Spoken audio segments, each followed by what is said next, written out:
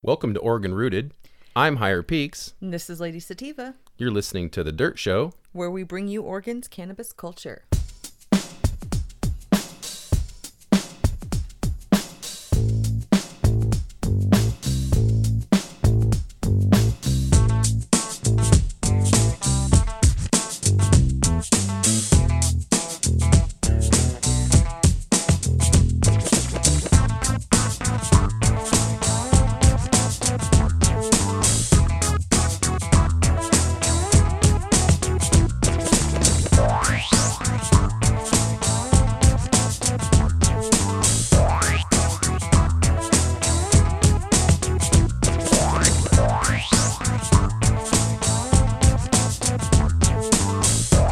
All right, welcome to The Dirt Show. I'm Higher Peaks. And this is Lady Sativa.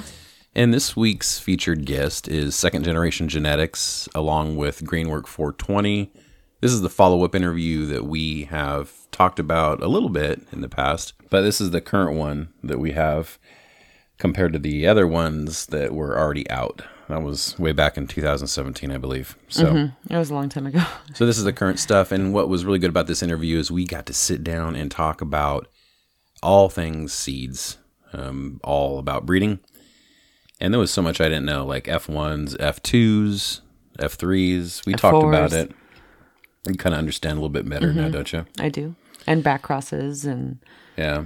For the longest time, I was sitting there reading posts and stuff, and everybody's like BX1, and I was like, okay, I think I know what that means. It's feeling stupid. I actually think I knew before you told me, just because I was having to do it at work when I was making tags. And so I learned what back cross was because of, I've got a couple on the shelf like back cross with chocolate glue or, you know, certain things like that. Like Pistol Point has one that's super glue that everybody would think is the original glue cross, but no, it's actually chocolate glue back cross 3 times. And so you guys are listing the BX on the label? I do. Yes, I try to always include everything. So, God, aren't you guys freaking thorough? I've always loved your tags. Oh, why, thank you. Well, customers do too, don't they? Not all of them pay attention, but the ones that do, yeah, they like them. And I still have to explain them to a lot of people. I don't know how it's hard to understand med, rec, and then THC and CBD. That's like the 4 options that are on there. So medical, recreational, THC, CBD, you know, the content, it shows everything. And then it even says sativa, hybrid, indica. I try to include it all. I like your passion for tags. So in the big world of THC, the dispensary world, it sounds like you guys got something coming up on Saturday.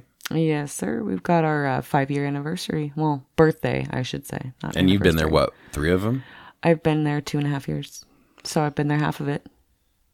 And so you guys are celebrating being 5. Mm-hmm. That's 35 in dog years. Right. It's so that's pretty long a lot time. of years. It's a lot of dedication to customers and patience. So come out there and see us, check us out, and enjoy that time. Because then we got 710 coming up after that. Yep, next month. So busy time of season. In fact, you might hear a couple episodes with Lady Sativa not on there. Or we're doing a little bit different format where occasionally we're going to have just the show start right from That's what we're trying to do. The interview. Yeah, just because we might not have time. Just for the love. But you had to sit on the microphone yelling at the microphone for about an hour before we actually did something. That's my test. Yep. No one wants to hear that Lady profanity. Sativa. I don't know why you were singing my name. But Friends was really entertaining with you singing on the side. So, coming out of dispensaries, what? You hooked us up with some Miss USA from Dirty Arm. That was hot. I like it. I like it. I like call it Miss USA. Miss USA is good. Is good. Yeah, she's probably going to get, either she's going to get really happy or she's going to get mad. One of the two. But the Miss USA, you've seen her, right? Mm-hmm. Yeah, she's blonde like that color.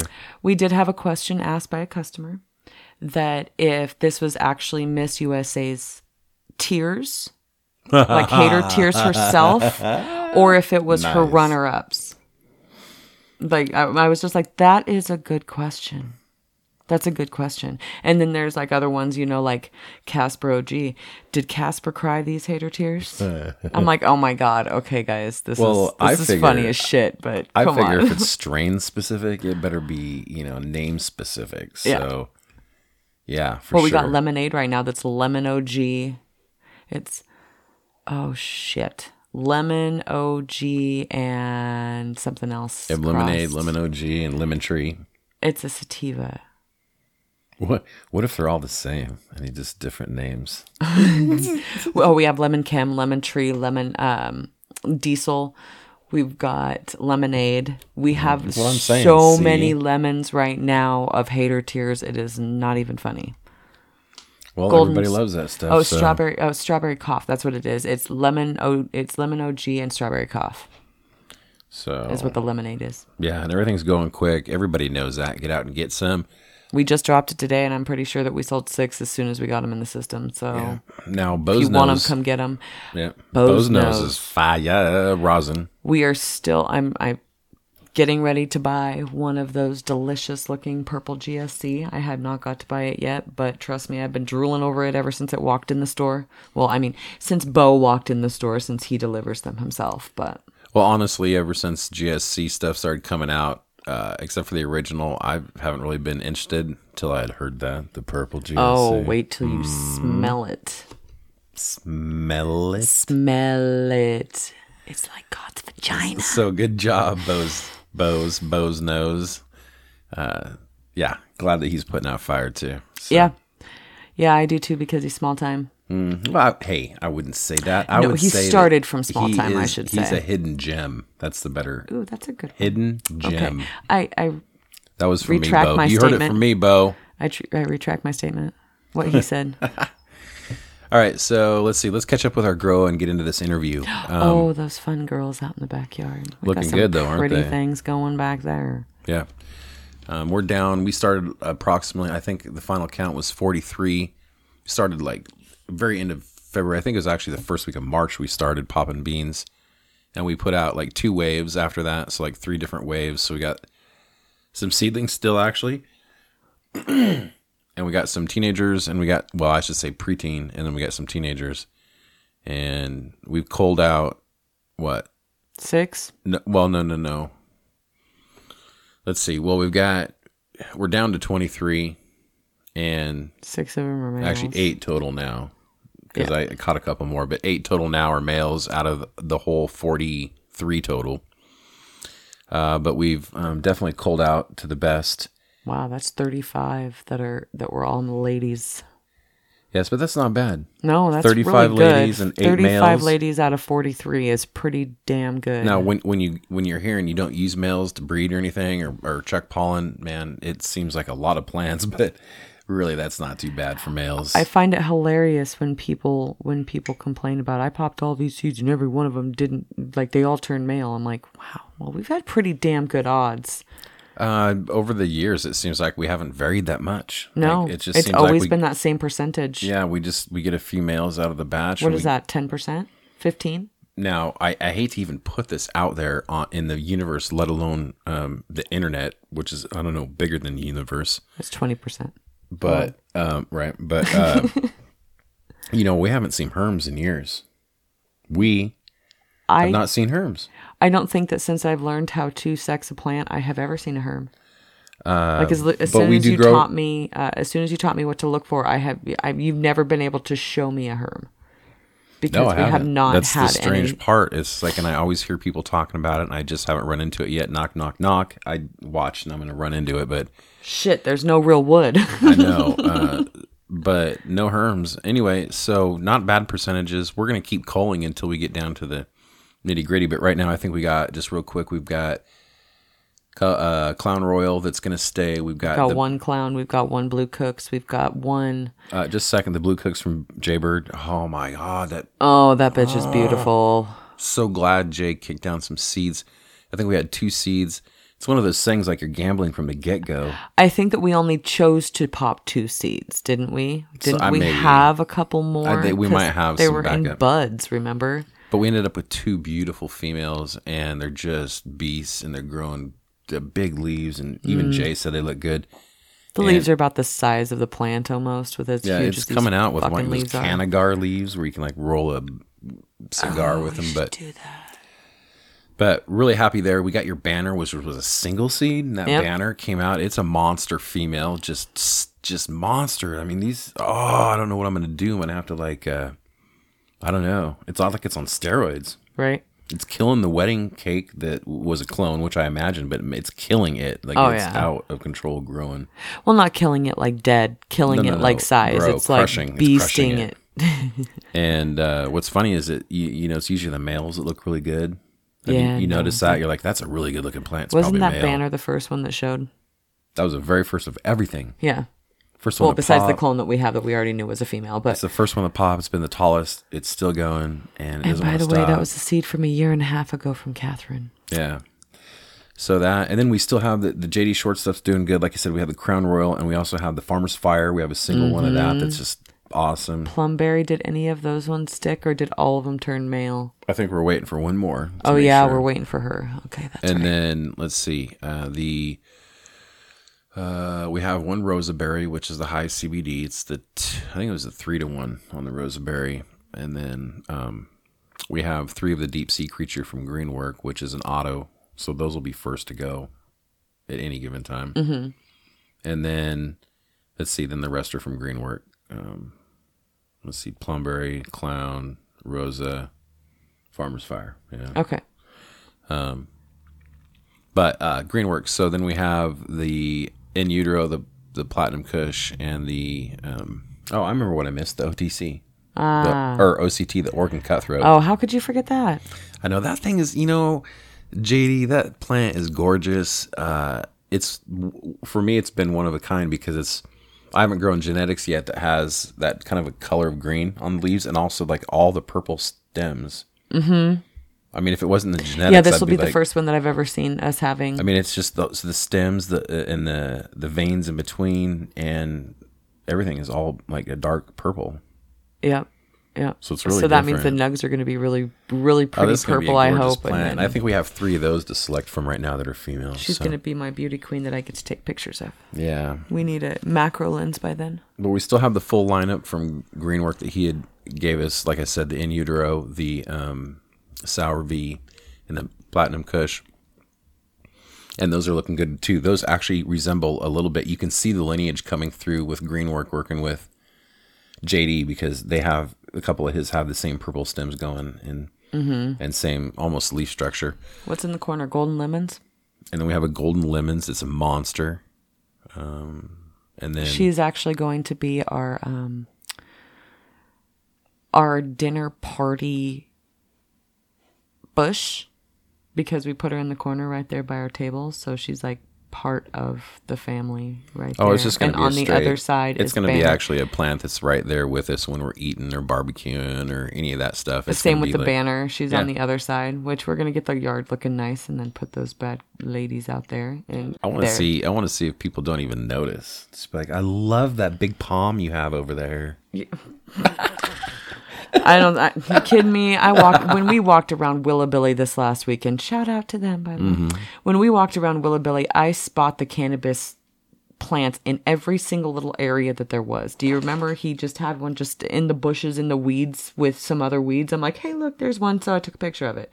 We'll check it out on my camera, because there's lots of pictures of just random cannabis bushes that are just, oh, look, here's another one. Yep. That was a great trip too. We'll talk more about that Yeah, later. But definitely, we'll hit back at that. definitely a shout out to Willabilly Farms. One more thing before we go into it, just so you know, this is an old school thing. We haven't been doing this. I think we should try. I think everybody should give this a try if you haven't done it. If you're old school, you probably already done it and you already heard about it. But just for the newbies, is scarification of the seeds. You know how we run into where we'll get some seeds that we just seem to be really hard to pop? Yes. Well, apparently if you scar seeds, all of them in general, just to give them all a boost, but it helps to have them pop.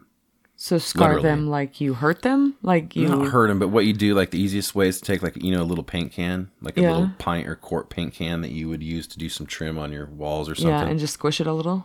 You have one of those and you take some sandpaper, like a strip, and then roll it up and just put it in there, right? And so the walls of the can is like where the sandpaper is. Yeah. And then you just shake it up. Oh. And it scars the outside of the husk. Oh, I see. So it basically softens up the shell of the seed. Pretty much, yeah. Okay. Well, it opens it up, I guess. Yeah. So Makes it anyway, porous. yeah, I'm gonna shout. Try that if you're still popping seeds, but we'll try next year, I think. I think I just want to do it just because. Like, we should try one of those J1s and just do it. Yeah, I don't know. I'll find. Anyway. I got a nail file. We'll call that old tech coming back new tech. Yep. Yep. All right, so getting back to the interview with Greenwork and Second Gen, I just want to let them know that I appreciate them. They've worked with us a lot. Oh, hell yeah. They've provided genetics. They have been very charitable and kind, and a great pleasure cool to interview. I got to only meet them once. I know you've got to actually talk to him a lot more, but that was my first time meeting him. That was pretty cool. Yeah, and they make a great team, and they're so smart. If you have any questions, I'm sure that if you contacted them, that they would help you out in any way. I know Greenwork, he does some really good. He does seed projects and does work with Seed the People, I think is what it's called. He talks about it a little bit. Yeah, but he does. I think I've seen Seed the People. Yeah, and so he does that where he provides some good genetics. They're untested is all. Mm-hmm. So you can be part of the testing thing on that. And oh, that's that Seed the People that you get a clone and you. It's not a clone. They're seeds. Seed the People. Is that? But which one is it that you get a clone? That you can get, that you can try out, get a clone, see how big you can get it as the next person, or is it a seed that you start? That's a completely different thing. That's a contest. Okay. Yeah, I was talking about the contest. I thought it was the same thing. No. Okay. My mind was associating. I apologize. I'll have to edit that one out. Let's see. Back to... I regress. Digress.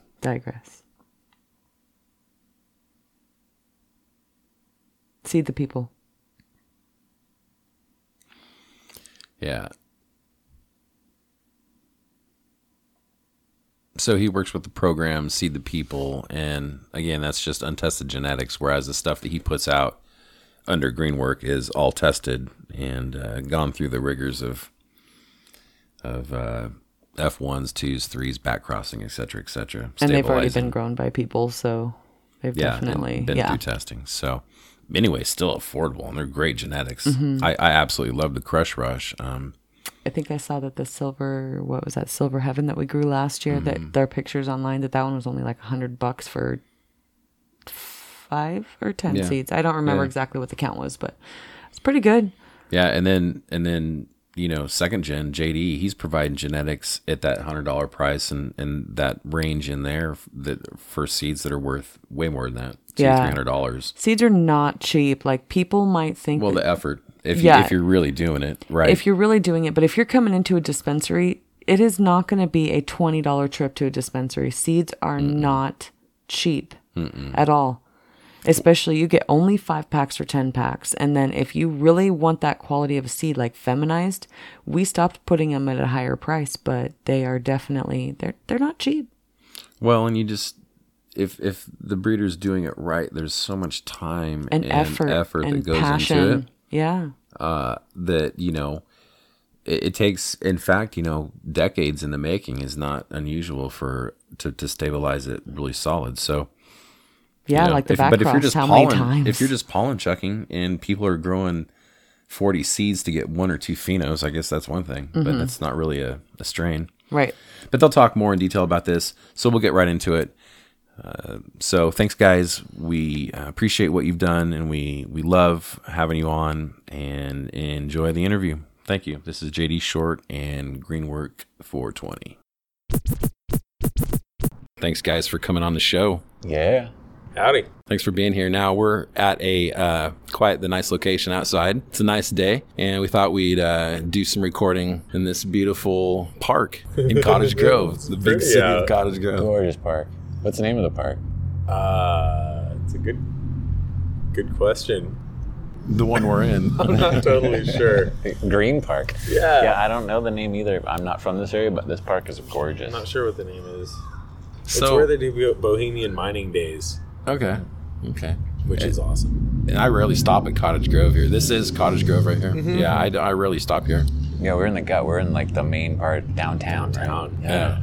Yeah. So Represent. now I had both you guys on the show before. Obviously, second generation genetics. We have not heard that episode, which it will come out before this. But that'll give a double taster on that, and people have already, will have you top of mind when they do the second one. Now with Greenwork over here, now he needs to explain a couple things because some things have changed. We ran their seeds as full spec genetics back in 2016-ish, 2017, somewhere in there. We ran the Silver Heaven and the Crush Rush, and both were awesome, man. That Silver Heaven came out so beautiful. Direct genetic. DC? DC Seeds Exchange. Yeah, they put our picture on that for that. Yeah, for they did, one. yeah. Nice. Did I see those pictures? Where'd those come up at? On your Instagram? Yeah, they just copied. We had posted one on Silver Heaven when it was in like week 4 or 5, and they took it over and used it as their picture for. Did I like it? I don't remember. A lot of people liked that one. That's for sure. Yeah. That's how, if I saw it, I would have liked it. I don't know if I Nice saw that colors one. and stuff. Nice. Yeah, it came out really nice, just the fading to the purple and everything. They came out with these, really dense, especially for outdoor. They're really nice, dense, like fairly large, all kind of golf ballish. Cool. Super silver haze, right? But bigger, than that. Really beautiful. Did it from seed, of course. And man, that thing was really healthy. Awesome. I mean, it was the only one that didn't have any issues with russet mites. Nice. Resistance. Yeah, and the Crush Rush didn't either, but we grew that one from seed. And that Crush Rush came out with, I got to show you pictures, man. Yeah. I got to show you I'd love pictures. to see 'em. They're huge colas. Nice. I mean, and they were thick too, like almost Christmas tree style, right? But big at the base. So that was really cool. That was nice. That's the and very resistant too. But I'm wondering if it was just the seed thing, because we had like half our plants were clones and the other half were your seeds basically. And the seeds just absolutely rocked. Yeah, absolutely. And how they old grew were better. the clones? How old were the moms that the clones came from? I never can say. Even if someone guarantees me something, I'm like, really? So, and then the other thing with the seeds is that, once you sprout them, their immune system and everything begins to develop to that specific plot of ground, whereas the clones have developed all over wherever they came from. So, yeah, your seeds are always going to do better outdoor. Yeah, typically. I wouldn't, not trying to start like a clone bashing thing right off the bat. Yeah, I said typically. I wasn't. Like, sometimes in nature, things get sick with something and then they have like more of a weakness for it later. Yeah. And I think that kind of stress memory might be something that we're dealing with clones. Yep. How some, people have these experiences where their OG Kush always gets spider mites or russets or something, and then they start thinking these things like russets and PM are systemic, when actually maybe that plant. I think it might be important to note also that that I don't remember what I was going to say. That is important to know. I just, from my experience, seeds have always done me better, and I don't mind the longer time because.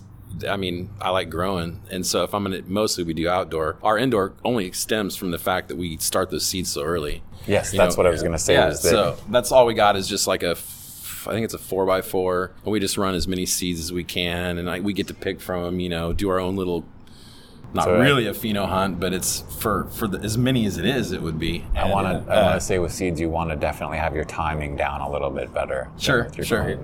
We've had our problems. I have not. I do not have experience to speak in this department of the outdoor. Yeah. Oh, okay. I did a bunch of clone stuff in Europe, but no, not much outdoor stuff in the States. No, well, I guess it's not totally outdoor. We do have a greenhouse style. You guys have more experience with outdoor than I do. Maybe, I don't know. So why don't you explain though? Because I kind of got sidetracked with your stuff. But rebrand. Yeah, just explain where you're at and what you're doing and what happened.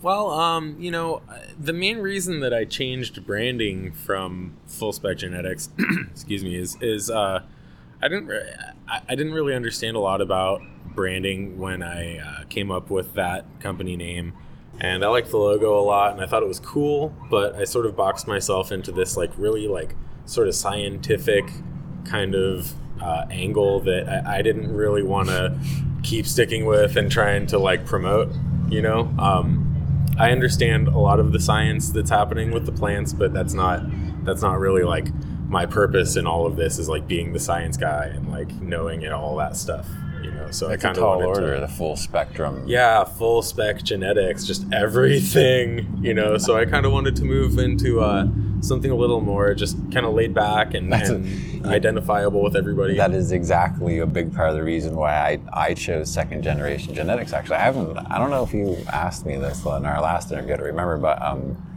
yeah, so nobody has caught on to this yet or not, but the second generation genetics was supposed to be a clever play on the phrase F2. Oh, okay. Oh yeah, That makes sense. that's funny. Nobody has said release anything knockoff about F2, that. so- Like, and a lot of my gear, you know, if I was to put folio classifications on the market, I would say 50% or more of my gear falls closer into the realm of an F2 than an F1. Okay. I think most of the gear out there does. Based on like performance within like a seed population in terms of the variants reoccurrence and of stuff. phenotypic expressions in the progeny. Yeah. Nice. Yeah, I see. You just lost me there. Well, we're in recording. I lost myself too, so and then I'll be like, "Oh, that was a very smart thing I just said." So F2. okay, that makes sense now. Someone would probably confuse it for a lot of other things. Yes, and that was okay too. So there was a double meaning there. The second generation being that, you know, the second generation of breeders, which is what I assumed most people are just going to be like, you know, he's just the son of DJ Shore being a second generation. But when people came at me with like, oh, you're just a fucking pollen chucker, I'm going to be like, it's in my name. It's in my second, it's F2. Like, yes, I'm not hiding any of this. Yeah. We're all pollen chuckers at this point, as far as I'm That's concerned. just terrible. How do they come up with these names? DJ Short. Pollen chuckers. You know, We have a lot of respect for you guys. thanks. At least the people I hang out with do. You know, I have a lot of respect for anybody that's really like working hard with their passion and you know, if they're sharing it and supporting themselves with it, that's great, you know. Well, so you rebranded, I did, yeah. and so you became Greenworks 420, Yep, Greenwork. which I like that logo too. Thanks. Yeah. I've got a whole thing with the seed packs, how they've got like green and black stripes, so it looks like caution tape, and like the whole thing kind of looks more like a construction zone layout.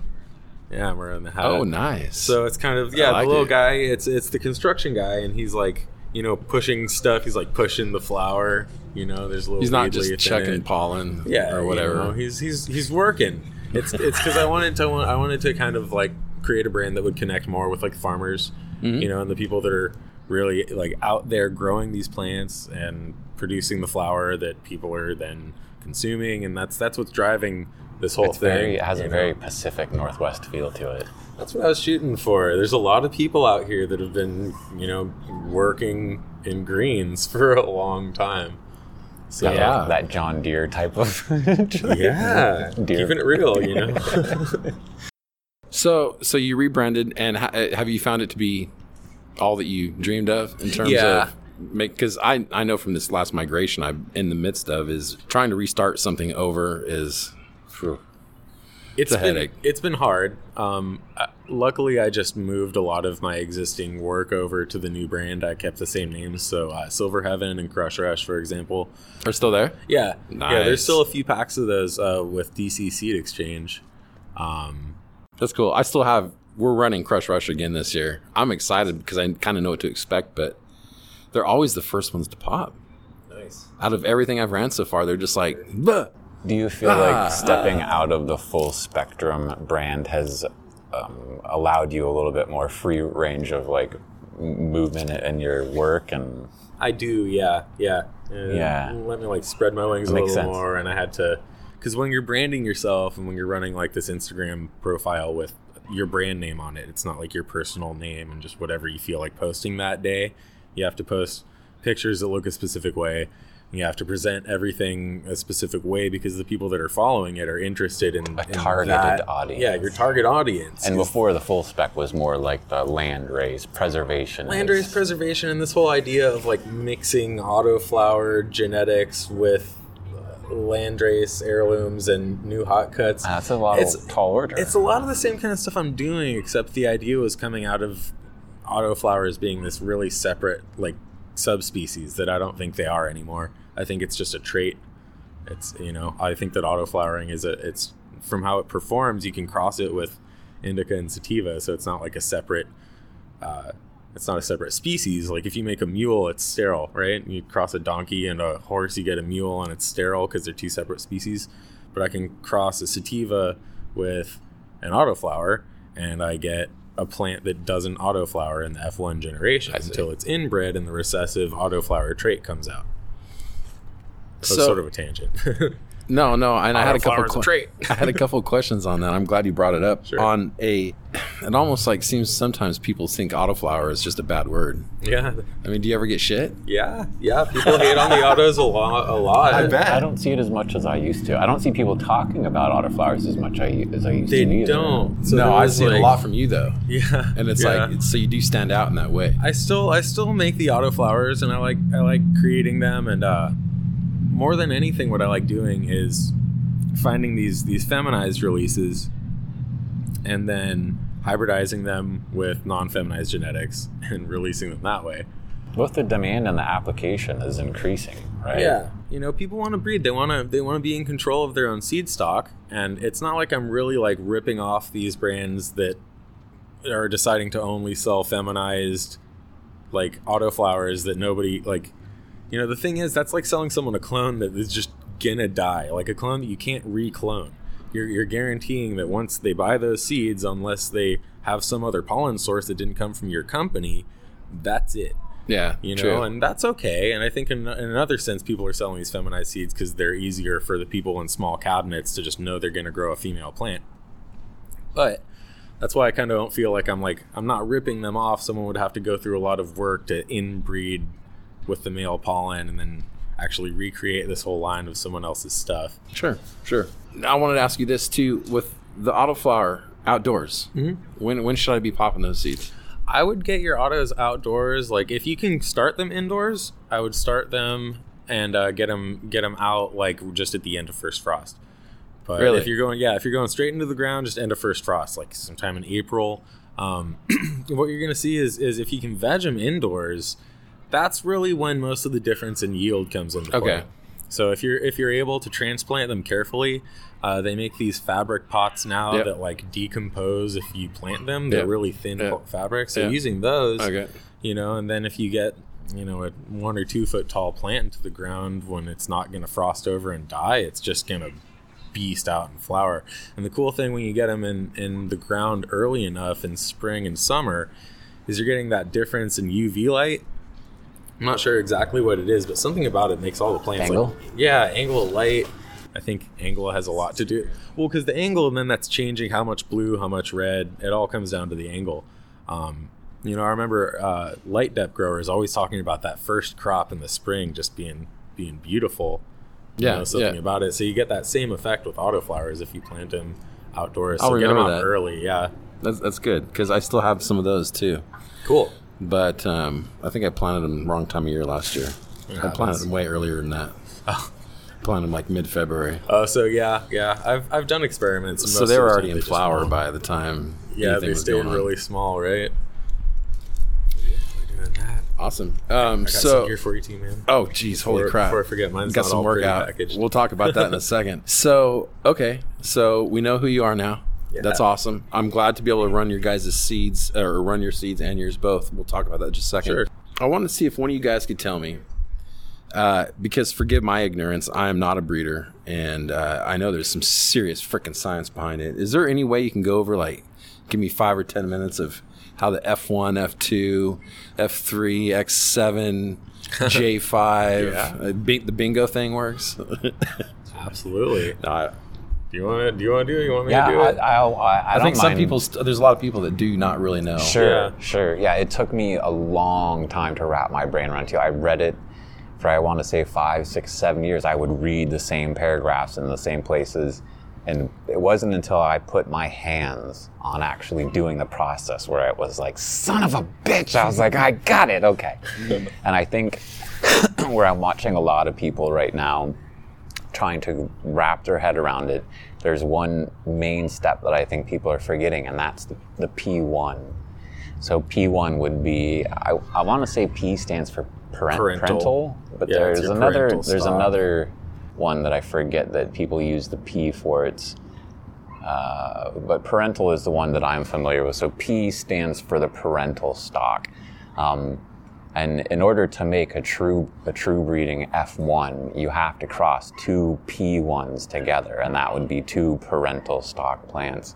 And so those P1s would come from original land races of original regional origin or whatever. So your Afghan, your Thai, whatever.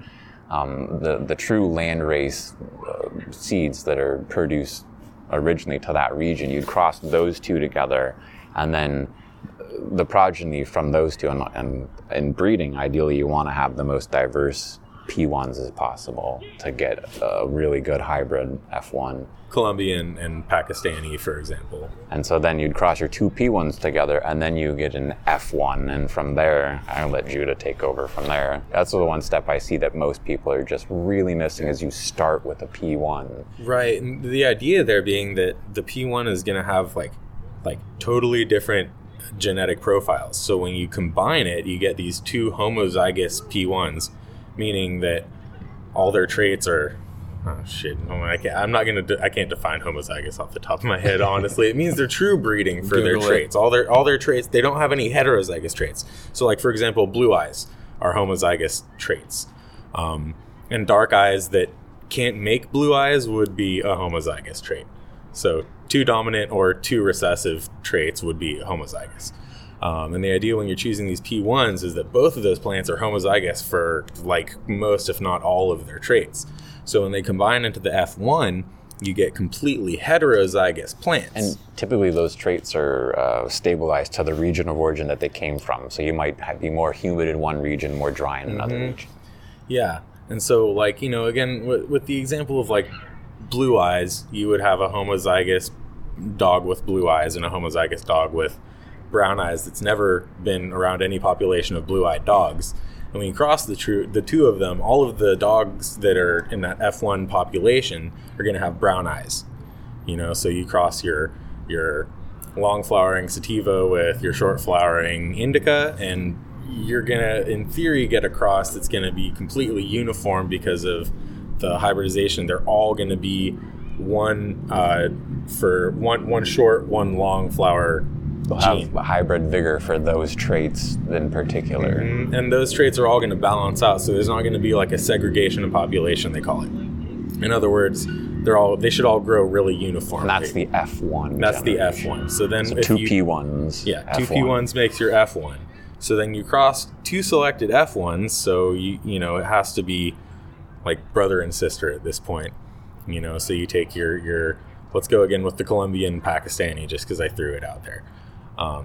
You take your Colombian and Pakistani cross in the F1, and then you cross Colombian Pakistani with Colombian Pakistani F1s into your F2 generation. Now, when this happens, some of the genes get all mixed up and recombined. We call it recombination, and the recessive genes show up in 25% of the population. They don't show up in 75% of the population. And that's because, like with the blue-eyed thing, you know, if you cross the blue-eyed and the brown-eyed dog, then 25% of those would be the same as the brown-eyed P1 parent. They wouldn't, you know, contain a blue-eyed gene at all. And then 50% of the dogs are going to be brown-eyed, but they will contain that recessive gene for the blue eyes. 25% of them are going to have the double recessive, so they'll actually have the blue eyes. And there are other traits there involved other than just blue eyes, and there might be longer hair or shorter hair, there might be long toenails, or be who knows what the shit's going on there. And there might be stuff that you never saw in either of the P1 parents, like deformities or really awesome F2s. Is the F2s, yeah. So those recessive traits come out. Is that what you're seeking for when you're as a breeder? Generally, what we're doing is we're breeding the recessive traits. I think it depends on the application. If you're trying to, you know, breed a new dog, you're going to need to go through that F2 portal or whatever and look for the larger variants and make your selections there. Yeah, Once you start making selections in your F2, that will define the direction of your program, whether you're going to have blue eyes with long hair and long toenails or brown eyes with short hair and no toenails. Yep. Gotcha. And It's complicated. it's awesome. To maybe not wrap up, but one other thing to throw in there that I think that is confusing people a little bit is that the access to authentic, true breeding P1s of original landrace region of origin is so hard to come by that what people are using in place of those are F5s and F6s, F7. DJ Short's Blueberry is a perfect example. People use that in place of a P1. And I've actually seen a lot of models out there that will tell you and indicate that you can use F1s as a P1 and you can, or F5s as a P1, and you can get an F1 by crossing two F5s together. Now, with the way that our current gene pool might be, that might be the case, but that's not a real, Well, because here I'll lead into the thing that actually makes people say that. It's a little more complicated than that because there are so many traits in cannabis, and people are sort of simplifying it by saying by the time you're at F5, you've had a chance to stabilize these things. So you're in that F2 breakdown where there's the 25% brown eyes, 50% mix, 25% blue eyes. If what you want to do is you want to stabilize the blue eyes. Now, this is, again, leaving out the long hair and the short tail and all this other stuff that you're working with, and all the traits in a cannabis plant. If you're just looking at those blue eyes, then you find those 25% and cross it with the 25%, and then in F3, you've separated that genetic, that you've separated that recessive gene and stabilized it, so to speak. True. But then all these other recessive genes come up in the F3, and a lot of people's selections. Again, the word application comes to mind, though, because like a true P1 has a much larger application for starting a breeding program than an actual F5 that's just refined to blue eyes. And exactly, an F5, it's the refined blue eyes. It's whatever 5 traits that breeder could even select for to F5. And also, I would assume that getting your recessive selections out of an F5 into an F1 is going to be a lot harder than if you start with a P1. Mm-hmm. I would totally agree. So there's some distinctions that need to be made, I think, within the industry or whatever, and this type of dialogue for what is a true P1, what's an F1. Right, because if you cross like 2 plants, like I just made Pink Triangle, which is a cross between Black Triangle and Pink Platinum. Black Triangle is like Triangle Kush and Black Hash Plant, and Pink Platinum is Platinum Girl Scout Cookies and Pink Rose.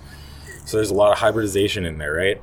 And across the 2, if I was calling them both P1s and then I crossed the 2, I should have this uniform population, but it's not. I'm seeing a lot of similar phenos come up, but I'm seeing second generation genetics, and this is what most people are releasing. They might call it an F1 on their box to denote that that's when they first crossed OG Kush with whatever male from But the thing is, OG Kush isn't a P1. It's who knows. But if it's an F1, and then this other thing you're picking is an F1. They're not even going to really combine into an F2 because they're not brother and sister. They're going to be something in between. And then if people do that over and over and over since people have been pollen choking, how do you classify one of the these things I had been saying was that these filial classifications really only have relevance or application. That word is just awesome right now, application. Yeah. They only have relevance and application to your own programs. Yeah. Anybody who's looking at seed stock, like my packages say F1 and saying, oh, these are F1s, I have to buy these because they're F1s. It's not how it works. It's not how it works. This ChemVanna Luna, the Sour V, performs kind of like an F2, really. There's a lot of the similar middle pheno, the ones that I've labeled like E, I, J in my hunt, and then there's like this one that pops up that's obviously a recessive blueberry, and then there's like one that pops up that's like kind of more like an OG Kush, kind of the unexpected things popping out there. But that's not like what you'd see in a true F1, like an F1 tomato. You can buy your F1 tomatoes, and you can plant a field of those, and they're going to grow with vigor, and they're all the same. Yeah. You're not going to have to select your plants. He hasn't said a word in like 2 minutes. No, it's not my job. It's not my job to talk. This is good. And the other thing I wanted to say now that came up is that goddamn word application. Like I usually don't use this. I love being like, It applies here. It applies. Application. It's very applicable. F1s are probably the most used seed stock in all agricultural commodities across the board. Tomatoes, cucumbers, all of them. Corn, I think it's like 70 or 80% of like world seed stocks are F1s, if I'm not mistaken. Yeah, everyone that's after like the worked gear, you know, I always say to people, you know, and I'm obviously not bashing DJ's gear here or anything, but like if you're not, I think the way I phrased it to someone recently is if you're not after the specific traits within an heirloom, like I don't know why you're growing it. You know, you're not growing that for your big beefy yields. It's probably not going to be like the big terped out monster. It might have amazing qualities to each plant, like DJ's Newberry. I grew that recently, and each plant, every single one that I grew, has this anti-anxiety effect for me where it calms me down and it chills me out, and I can mix it with anything else in a bowl, and it's just awesome. Nice. Yeah, so if you're after that, you know, if that's what you need, then you don't need it to be the highest THC percentage or the highest yield or anything like that, right? No. And that's why people would grow that heirloom. Or if you're going to maybe breed with it, but so people grow the heirlooms, they grow them next to their F1s, you know, and their F2s, whatever we're going to classify them as, and they have these problems with it not being as vigorous because it's been inbred, you know.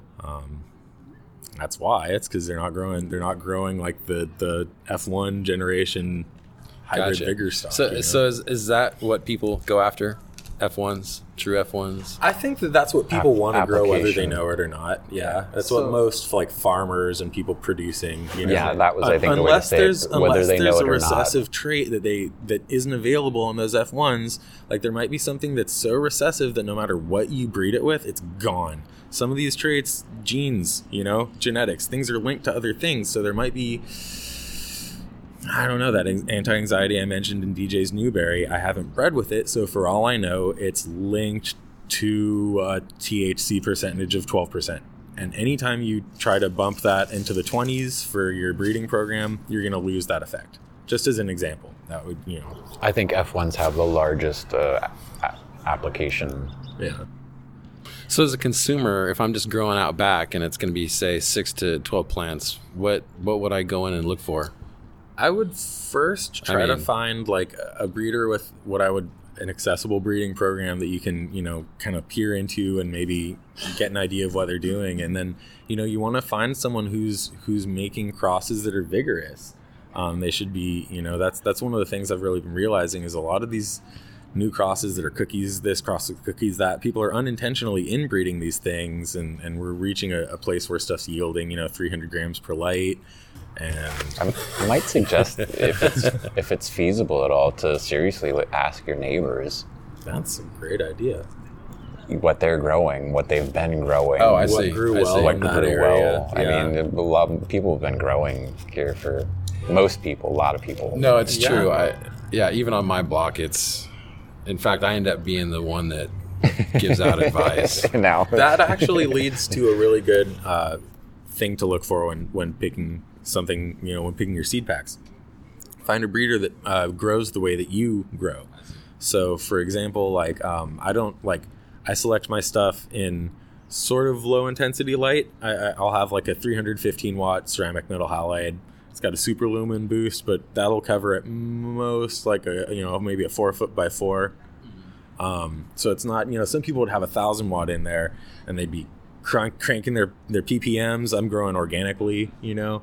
So someone might take my seed stock and I'm just saying, if I haven't had that particular stuff tested under 1,000 watt, which I'll tell people how I test stuff, it might not perform for them under their high intensity lighting, and it might perform better than it did for me, you know. But the most solid way to do it is if you're an organic grower, look for organic seeds. If you're growing like, you know, synth and rock outdoor, wool, indoor, outdoor, indoor, exactly. They're different breeding programs based on different testing regimens. Yeah. Mm-hmm. Yeah, that's super important Like, because that's how we select. We're selecting in our environment, so. You know, Bodie does a lot of his selection work outdoors, as far as I know. It seems like. So how hard is the seed game, guys? It's tough. It's as hard as any. It's as hard as any game, I think. Any game, yeah. I mean, you know, it's this interesting thing where, you know, there's a product, and it seems like what we're doing is we're out there like hustling seed packs, right? What we're doing is we're really looking at it as artists, like musical artists or some other kind of artist or something, is pretty helpful for me because when you're buying like an album or you're downloading, the new Tool album's coming out, I'm going to buy it. I'm not going to like steal that because I want Tool to like have money and make another album and stuff in 13 years or whenever the hell they get around to it, for that example. But if you don't support your artist, they won't be able to keep doing what they're doing. No. And I think that's really what people who are breeding passionately and marketing their seeds, we fall under that category more. We're generally not hustlers, and I'm not a hustler. I won't speak for all breeders. I'm not a hustler. JD here's not a hustler. No, but your guys' picture you put up is good enough. We're trying, and that's sharing the art. Some of those that you put up, man. I would say that there is a certain type of a hustle that's going on here, and I'll speak to this any chance that I get. Probably just because of the background that I came from, of being part of the less fortunate crew, which is that as far as how hard the seed game is to get into or not to get into, there's still there's 20 states that aren't legalized, and there's still places, as far as I know, that are like zero tolerance. There's still states that are zero tolerance. So for a lot of people out there, just seeing a fucking picture of blueberry, like that's, I know, right? Yeah, they don't smoke weed. They can't get weed. So yeah, in that sense, the game is wide open. And I would add to that I figured it out when I tried to make my own hash, that the secret ingredient to good hash was actually elbow grease. It took me forever to figure that out. Elbow grease. It's work. You put in the hours, each one of those pictures that I put up, I wrote that post, it takes me probably an average of 10 to 12 hours per post, between growing the plant, vegging the plant, taking the pictures, that. So you're putting in the hours, and people in Tennessee who desperately want a bowl, they can see that. Yeah, they can see that passion. They can see that, and that's what they want. They want that bud, so they're like, click like, they click follow, they click buy. The staying and part. So in that sense, it can be, I think it's kind of easy to get into this game right now for anybody who has that elbow grease mentality. Put in the hours, put in the passion, the dedication. You'll get where you're going. The market's wide open. I think there's a little more to it than that. I think people have a problem with making an honest buck. I think that one of the things that gets, for example, an Instagram profile to the place that where second generation genetics is they can trust second generation genetics, and they've built that trust. There's transparency and honesty there. The hours, put in the hours for that. Well, and you're not lying to people. You're not bullshitting them to get them to go and buy your seeds, and maybe they'll have a good run and maybe they won't, and it's untested, but you said it's tested, and it yields nothing, but you said it yields everything. And there's a lot of that, and and it's not that people aren't bad people, but sometimes people need to get by and do whatever they got to do to get the money. And I think that a lot of people fall into seed making because they see how valuable a seed can sell for. It can sell for $10, I think that is holding a lot of people up, is they're just not putting in, like I said, putting in the hours to test the progeny, to test, that the elbow grease is there, that the product is good. I guess that's the hardest part, really, is making yourself like really stick with it and not just, as soon as those seeds are made, people are going to start offering to buy them immediately. But again, there's a catch to that too, which is, and I'll mention the word gentrification, which is if you move to certain areas of California or Oregon, like here in Lane County, Cottage Grove, Eugene, you can get all these cuts in the dispensary. So. Right. You don't even really have to have that selection, It's true. You just go buy the cuts and throw them together. But you still got to put in the hours to grow them and test the progeny and get the pictures and then prove to people that the progeny performs like you say it does and build the trust and all of that stuff. It's really easy to get blackballed. Oh, I bet. Basically. I just get tired of, on Instagram, you'll see someone who just the arrogance sometimes, that they're the best, and all you guys that comment are haters, and it's hard not to get caught up in that. It's branding. People are no, I know that. I just mean like there's some that just go overboard.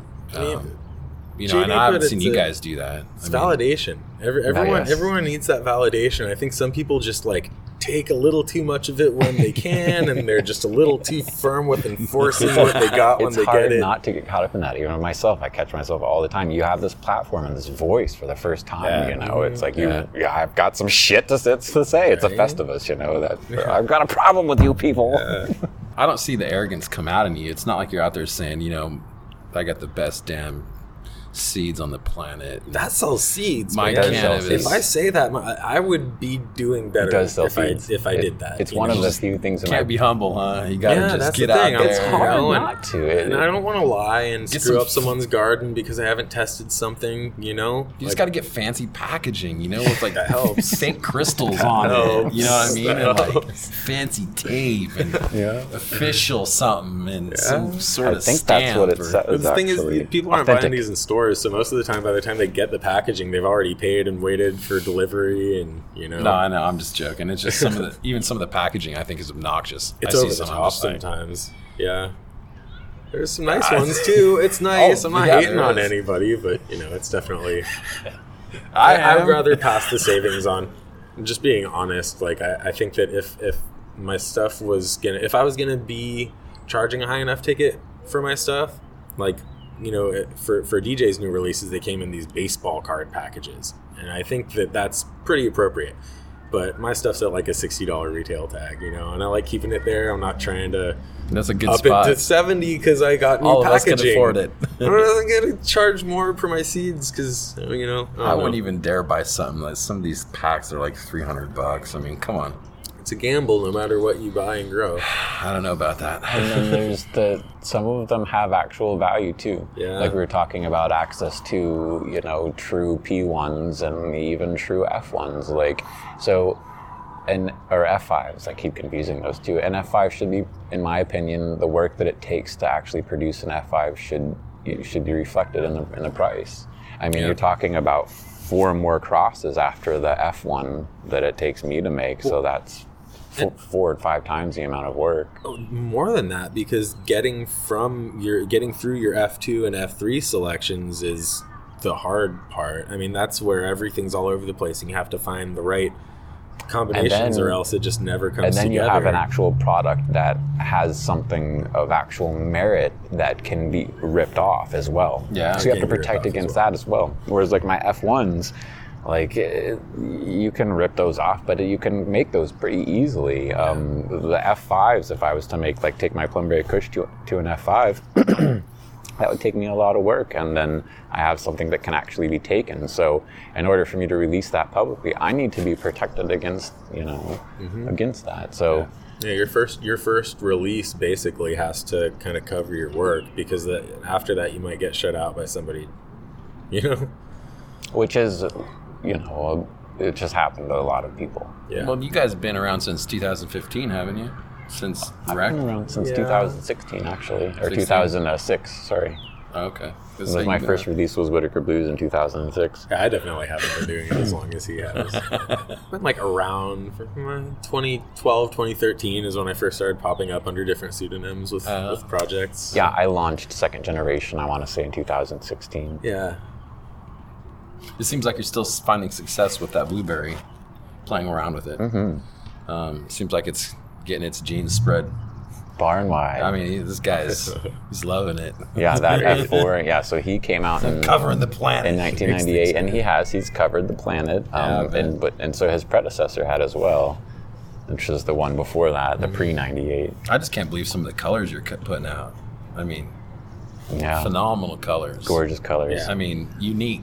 To say the least. A lot of that, I think, is the 1113 and then the Nectar bone meal, fish bone meal. Yeah.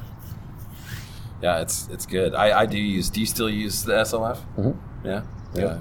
Veg and flower, almost every watering. Yeah, it's one of the few things for summer, and I don't know why. I have never noticed the difference. It just feels right. Yeah, it feels right. It's got the right aura. Yeah. You can tell. You get shit dialed in. You're like, okay, I'm not changing anything. Just keep it exactly how it is. So, and you're organic, right? It's sort of complicated, but yeah, I've got a few different spaces. I mean, quote unquote. A couple of them are mostly organic. They're organic. organic nectars. dry amendments, and I'm using like 2 nectar bottles right now. I'm trying to wean off the bottles, but I still use their I think it's Medusa's Magic or Gaia Mania, one of their baselines, just for like a feed supplement, along with like fish hydrolysate that I'm really using a lot of, and kelp. And then I like their Triton's Trawl fish bone. Besides that, mostly dry amendments, a lot of kelp. Kelp makes the world go round in the garden. Dry kelp. I've been using dry kelp and making it into like a paste I found online. The thing you can water in to get it's more like applicable right away, or uptakeable. Lost my words Do you there. use microorganisms, like any kind of biology in it? Yeah, compost teas, and I'm got some bokashi sitting in some water right now. I'm not aerating it because that's an anaerobic essential microorganism from what I read. So I'm just letting it sit there in the water. Mammoth pea, I didn't use this run. I used that last run, and I think I got bigger buds than I would have otherwise because of it. I got a really good yield. This run, I'm trying out that Phospholode, which is like the same kind of thing, but it's a competitor. It's you water it in once every 2 weeks versus like once a week or every watering or something with the Mammoth. But I'm trying to get to where I can just feed my soil the kelp and the fish, and then maybe top dress with like some gypsum for calcium, magnesium, Epsom salts. Yeah, I've been keeping it, all like old school like that, because I don't like getting stuff on my hands that I have to worry about washing out, so I don't make myself sick. No, for sure. And what kind of pots do you use? Do you just use fabric pots? I'm in plastic pots. Nice. Yeah, actually, after talking to JD a lot about it, I stopped using fabric and went back into plastic. So I'm in number 7 plastic pots, number 5s, and number 3s for flowering, depending on which room. And I'm just having a lot less the plastic problems. pots. You can reuse them. Yeah. Yeah. They say you can reuse the fabric pots too. You gotta wash them. The thing that got me was JD pointed out that the roots are just sticking out the side. So if you have any concerns with anything, attacking your roots or vectoring anything to your plant through the roots, they're just like hanging out there. And the whole side of the whole thing breathes, so it doesn't. I feel like it just doesn't protect the roots from outside pathogens the way that a plastic. And I think full saturation also is harder. Like I don't have. I have a large garden right now, so and I'm hand watering. I don't have like the time to really slowly water everything. I have to let it come out of the watering can kind of fast. So those fabric pots, it would be just spilling out the sides all the time. I kind of rely on the plastic to catch it. And nailed it with this last one. Oh, what's this? Strawberry milk times platinum. Platinum Funk. Plant F. Platinum Funk, Plant F. Looks so delicious. Smells good too, yeah. Yeah, it does. That pink platinum really passed the structure. And it's so like everything looks like that. Hard. So hard. Like you can tell when those trichomes are working because that smells diggity, dude. I went all out drying and curing this batch. I like devoted my flower room to it, and I kept the dehumidifier going and the heater and the ventilation. So both you guys are indoor? Yeah. I'm looking to do some outdoor this year, but do you ever? I mean, how do you talk with people as far as like not being able to do it outdoor? It's just like whatever you get, or I mean, if I find people who are looking for outdoors, I'll try to find an outdoor grower to test it. But generally, what I've noticed with things is you're gonna have less issues outdoor than you do indoors. I can smell that from over here, dude. Is that stretch? Yeah. It's offensive.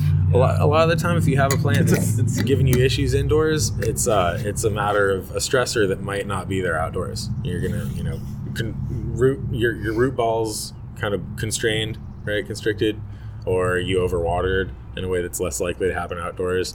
The angle of the light isn't changing as much outdoors as it does indoors, and I think that a lot of the time when you're seeing stuff advertised as outdoor only versus indoor only, they might say it has to do with stem strength and this other kind of stuff. It has, I think, usually, in my guess, would be more to do with like hermaphroditic issues indoors that aren't there if you grow it outdoors. Oh, I'd prefer to be doing much more of testing and growing outdoors. That's all Yeah, me too. I just test and for personal, you know. Yeah. how do you just get lucky running across all those colors? No, That's hell no. selection. It's like, no, it's skill. it's skill. Are you kidding me? It's the riding DJ shorts coattails. That's the so- skill in the selection. So DJ concentrated a lot of that in that F4 boy. That's a big part of the reason why I keep using that boy and the resin that he passes down. And then the mothers that I pair it to. I've definitely gotten a feel for how he works at this point, so I can usually tell if the mom is going to make purple progeny or not. There's not many other seed stocks where that kind of color and resin and flowering time is that stable. I mean, if you pick up most packs of DJ stuff, you're going to find resinous, colorful plants that are done in 8 weeks, 9 weeks. For me, it's how pot has always looked, and it's so weird to think it's not. It's not. I don't know. It's just what pot looks like to me. I see people post these pictures of their red stems, and they're so amazing, and they're beautiful plants, and I'm just like I don't know. It's what pot looks like. I thought. The novelty's lost on you. I think it's getting lost on a lot of people, like Buckeye Purple and stuff, and Right. I'll give Mass Medicals at the shout out, you know, with his Star People and Yeah.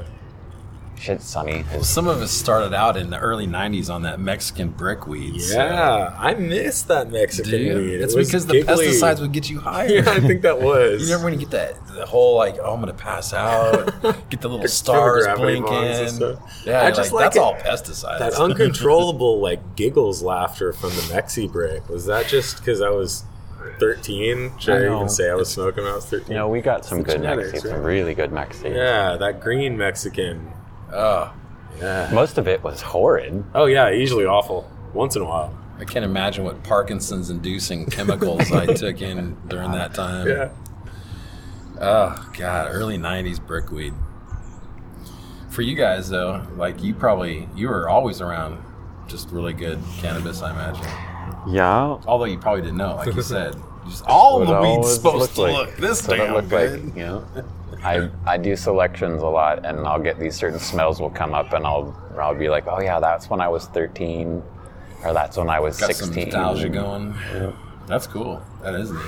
My wife thinks she's become some kind of connoisseur because she's got this dispensary thing going, and she gets to see all this and that and all the news. And I bet you bring anything not good around her, and she. I considered getting a job as a bud tender just for the access. Yeah. A lot of connections. Yep. Yeah. If you're the buyer, especially. Right. Well, you have to be the buyer. You attend it. You just tell the buyer, be like, where did you get that? Yeah. I need to meet this person, please. So I see you guys out there on a couple different, what do they call them? Distributors? Oh yeah. Is that where a lot of seeds go to? Is distributors? Is that how that platform works? Yeah, that's usually how it works. Third-party They're- brokers. Yeah, people pick them I don't know, a up. lot of people are cracking into the medical scene and the recreation scene in Oregon As far as how? with seeds. Okay. But Yeah. Mostly online distribution. Yeah. Oregon Elite Seeds. Neptune, I've seen them on there. DC Seed Yeah. Exchange. Yeah. Those are Neptune, stocks to me. Is it easier than doing like retail locations if you can stay away from it? Well, so like the seeds are in this gray area right now, and I haven't boxed myself in by producing them under any system that would keep them in that system. You know, so I haven't produced them under OMMP because using my OMMP plants to grow them would create this contradiction. However, there's this thing where you're allowed legal plants in Oregon. And now this farm bill passed, and I think a lot of people are kind of riding like them falling under the definition of hemp right now. So I think you're going to start seeing a lot more seeds in like smoke shops and stuff. That's sort of my I'm kind of interested in that to let my cat out of the bag. I want to get my seeds people into keep saying it. I just that's can't where the see it. CBD buds are. People are getting CBD buds at Chevron on the way Really? home in Austin. Yeah, and they have like CBD dispensaries and stuff too. But like, it's like where the K2 Spice was Because it now. comes in at under It's the hemp buds. 1%. Yeah, it's not weed. So really, there's nothing keeping our seeds from being on the shelf and, at Shell stations in Vegas and stuff. It's totally legal, So you guys going to produce any sort of hemp seed for these farms that are going to be, because it seems like the demand is just... Yeah, I'm kind of working on that right People now, keep asking actually. me all the time. I'm crossing an AC/DC to a high CBD strain, fast flowering high CBD strain that I have, and I'm crossing a couple other high CBD strains to it. So by to hemp, kinda you mean create a under stock. 1% THC? Under 0.3, I think. Is that it'll what it be is? 0.3. Okay. But that's Delta 9. So people are skirting around that with, some people are like trying to breed like 20% THCA. Yeah. I got you. So a lot of the stuff on the shelf is more like total THC content, like 1-2%, but it has to be under 0.3 Delta 9 THC, which again, they just wrote that in there specifically. I really like Delta 8. That's pretty obscure, but it's another psychoactive THC. So are you isolating this yourself? No.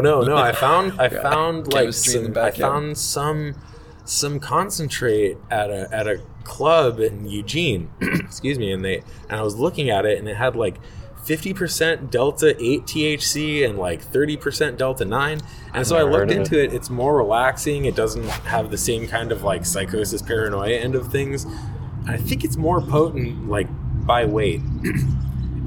It's out there in strains, you know what I mean? And apparently, growing your plants less crowded makes them produce more Delta 8 versus Delta 9. So everyone growing Sea Green is like, they're like torpedoing their Delta 8 THC production if it was there potentially in their genetics. Yeah, so spacing those plants out, that's really something I've been working out in my own grows now, because even though I'm not testing everything and breeding for that, I like that Delta 8. It's relaxing and calming. So Interesting. So Yeah.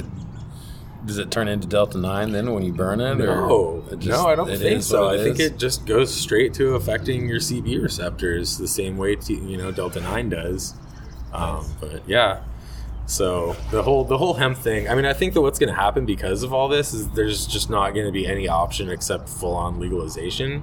Because what are they doing? Really, they're down to only being able to limit how much Delta 9 THC is in these pot flowers. Like they're Well, did you hemp guys- flowers. Have you seen that story? It's been out for like 2-3 weeks where the guys got in trouble from some state. I can't remember what state it was, but they got in trouble for some staters or something because they said it was all weed. Idaho State Police. And There's it was also one in hemp. Oklahoma. Yep.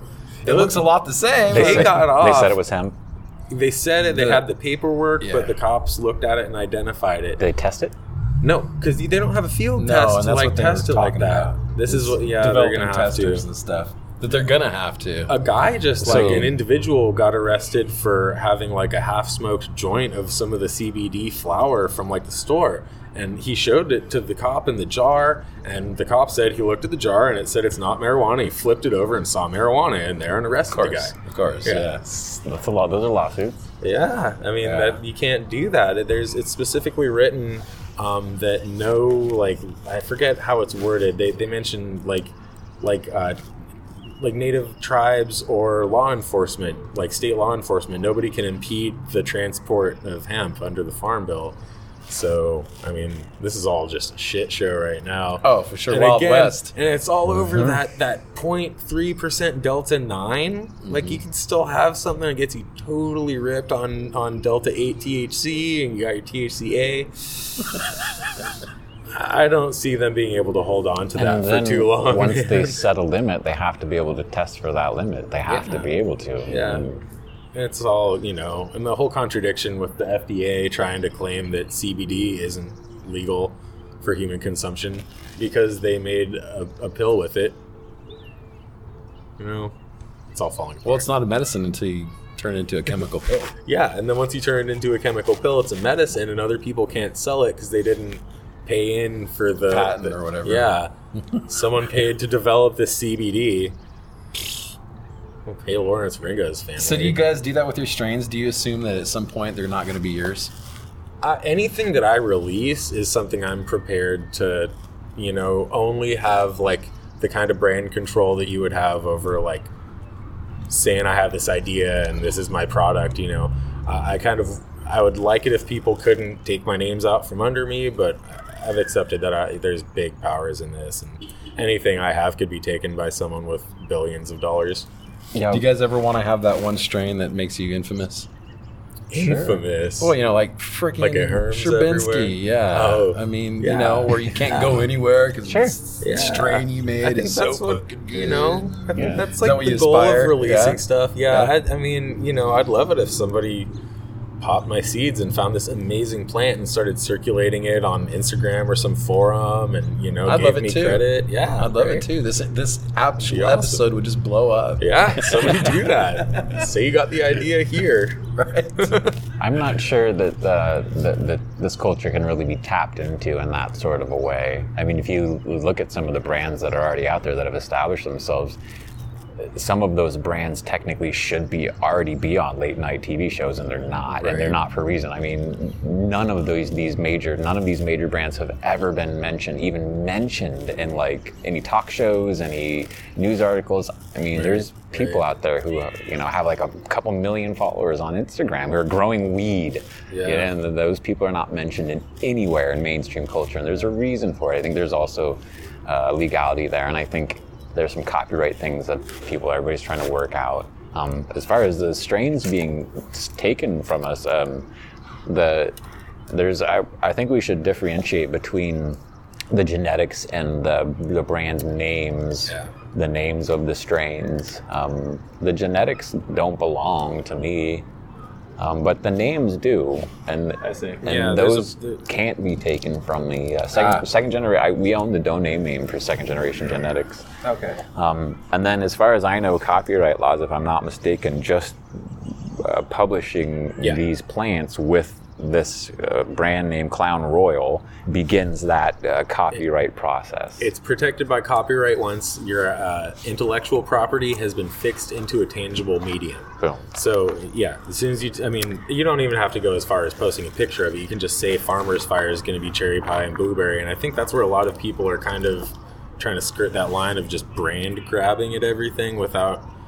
And those I don't want taken from me. And I'll tell you the reason why is because I have a very, fond attachment to those brand names as a representative of the work that I've done. Like, it's like an artist with their paintings. Like, these names mean something to me. Like, I spent hours thinking of these names and growing the plants. And Nice.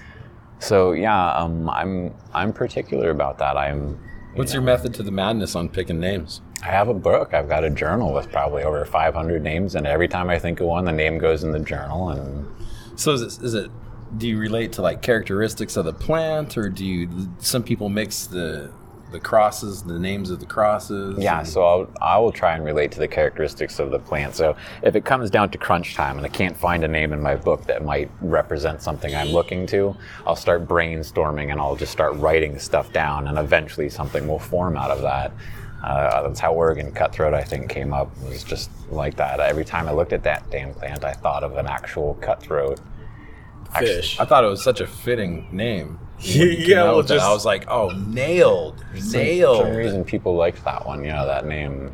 But I made a mistake on this release, actually, as far as that is concerned, which is that what it reminded me of was brook trout, which we used to call Dolly Vartons when we were a kid. And somebody contacted me via email after I released this. They were like hardcore conservationists, and they're like, look, we just really want to let you know, like, the brook trout isn't native to Oregon. It's actually an invasive species that's killing the cutthroat. So I was like, oh shit. I was like, okay, well, I'll steer away from that. But the name had already been picked for Oregon cutthroat, so. Well, that's a beautiful plant. I've noticed that one since I saw the first picture of it. What a great thing. People like that one. Slam dunk. I had problems in my R&D with that, where I had two plants that threw out hermaphrodism flowers, not bananas. It was what I would actually classify as, they didn't throw out pollen. They weren't stressed enough, but they were true hermaphrodites. And so I didn't release it under the usual banner. I did a small special release, and then the demand for it has been through the roof, and I've never had anybody report a problem of hermaphrodism. So. Oh, good. To be clear about what JD means, they're hermaphrodite, not nanners. So like, not not just the little yellow flowers that sometimes come out of like a normal female flower. Confused and doesn't know whether it's going to be male or female. Like it throws out, the full male bract that forms the pollen flowers inside of it and everything, right next to the pistils. And the two that I had, I felt like if they had been stressed enough, they could have pollinated a crop. They were gorgeous fucking plants. They always are. Yeah. Hermaphrodites always are. I like how you got the whole like black background going, and you need to. Looks clean, man. I know, no. I mean, it looks great. I don't know why more people don't do that. No, I'm just saying, like everything's. Well, thank you. Classy. I really enjoy taking the. I'm trying just to get the right lighting. He's got all the background and the shading. I Nice. get a kick out of that. As a matter of fact, in this whole process, it was just probably the end of last year, towards the end of last year, I realized that how important the photography and all this is to me.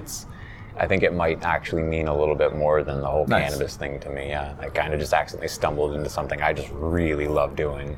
That's cool because that just goes hand in hand, Yeah. really. Yeah. And you've got good photographable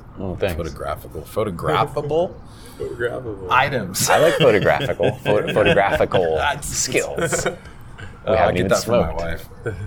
But yeah, these look nice. So it looks like you have some plumberry, which I saw. That was really a beautiful plant too, as well. Yep, they were purple. And the roseberry, yeah. And I don't think I've seen these two.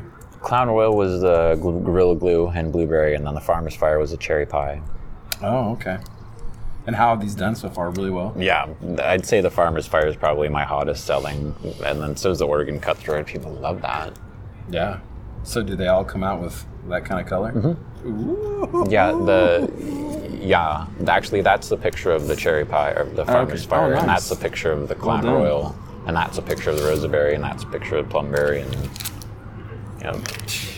He's like, I remember checking to make sure you actually did have pictures of them. because originally the 5 and 10 packs were just random pictures until somebody sent me an email with a picture of the Oregon Cutthroat, and they were like, "What are these seeds?" And I was like, "Well, they're not Oregon Cutthroat, so I should probably change that." Oh man, well that is awesome. Those are some really good cuts.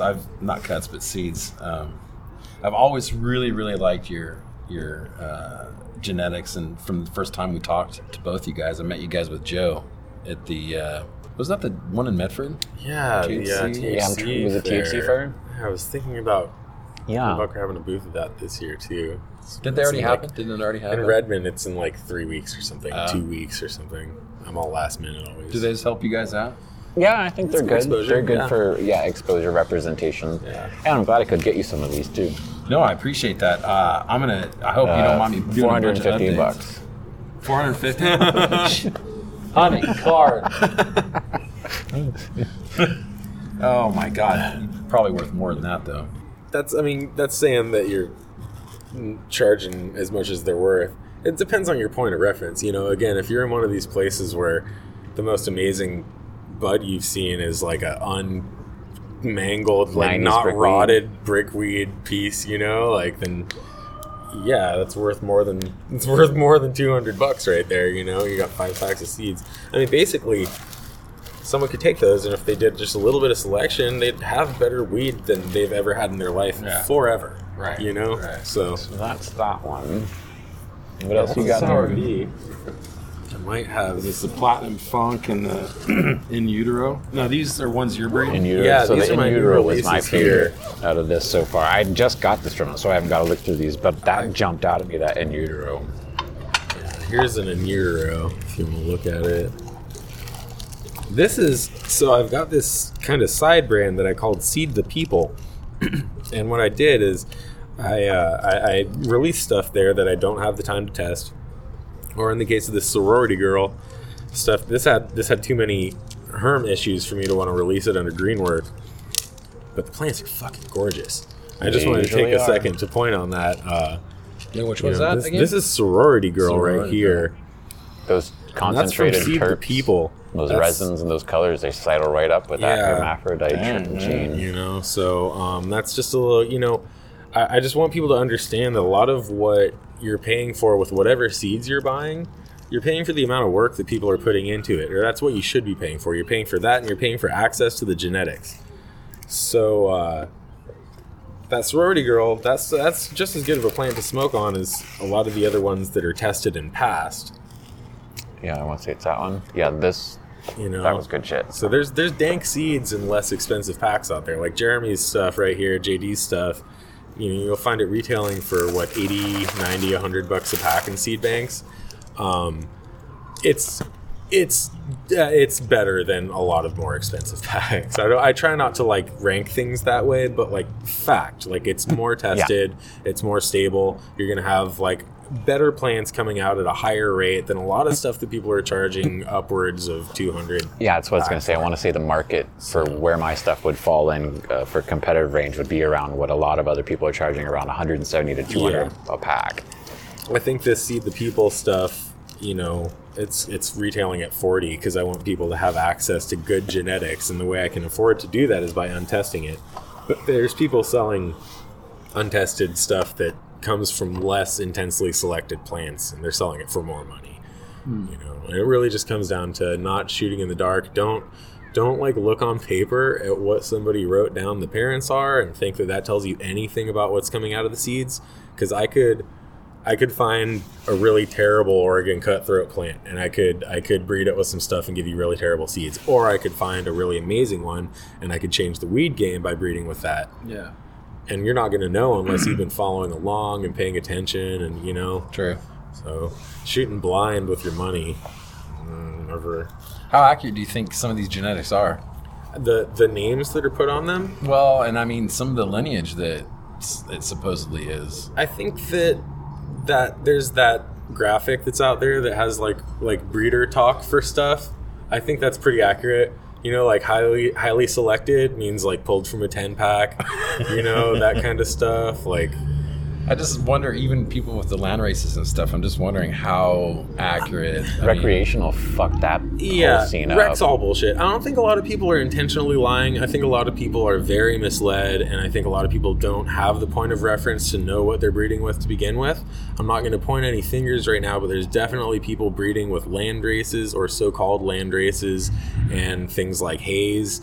And I know from hearing interviews with them and stuff that they don't have the point of reference to even know if they're selecting from anything genuine. Like I'm 34, so I should not be trying to pass off any authentic haze stock. Chocolate right? tie. Yeah, chocolate tie. Like, really, I mean, I should, I have what I can refer to, which is like stuff from like the 90s forward, and if I'm. And you have to pay attention to that, so when like that's where I think it gets a little. Maybe someone's breeding with Colombian gold, but if I'm breeding with Colombian gold, that just means that somebody gave it to me and said it was Colombian gold, and I believed them, and now that's what I think Colombian gold is. But if I show that to DJ Short, he might laugh at me. Most likely, he would not see that and think, "Oh, this is Colombian gold." I advise anybody and everybody at Canada, any chance I get, to never chase names. Don't chase names. Yeah. The nose knows. Chase your nose. Yeah. Follow your nose. You can corner stuff with the name, but don't, select based on a name. It's always going to be your nose and your palate at the end of the day. Lineage on paper disappoints me often, and it surprises me often too. I'll open up some seeds that I don't think are going to be exciting based on the names that were with the parental stock, and vice they're amazing. versa. I've seen so many really good people waste a lot of time and a lot of resource trying to chase down some name that they're never gonna find. Yeah. It's a wild goose chase. What do you think about these brands going in and out? Do you guys ever have that with seeds, where it'll just, for lack of better example, like a Girl Scout cookie. Oh, in terms of everybody's like, gotta have it. Then boom. Oh. Well, we have that. We're not really like. I don't think either of our companies are really in that established sort enough. Not established enough. Does it happen though? Yeah. Do you think it happens with seeds? I think it happens more with like hype cuts and people that are making seeds with those hype cuts. Yeah. I think right now it's happening with like Landrace Heirloom. Anything that has a region in the name as one of the parents. People think there's something special about these Landrace genetics. They're unique and unwatered down, I don't think that brand names hit and go away as often as what happens is a brand name hits and then the breeders will lose the parents and not be able to recreate it. I think that's way more often. Again, at the end of the day in the market, you can throw as much hype into this as you want. The nose is going to sell the seeds. That's what people are going to end up buying them on. It's not hype. People will buy 30, 40, 45, 49% of the seeds based on hype. 51% is always going to come on what they've smoked. Well, and with all these brands too, you know, it's a market, and it's a pretty wild market, like Wild West kind of wild, you know. So if somebody thinks that they'd make more money by saying "fuck Blue Dream" a lot, they're probably going to say "fuck Blue Dream" a lot, and a lot of other people are going to start. Should I not say that? F Blue Dream. You know what I mean? They're going to start saying F Blue Dream, and people are going to stop growing F Blue Dream because F Blue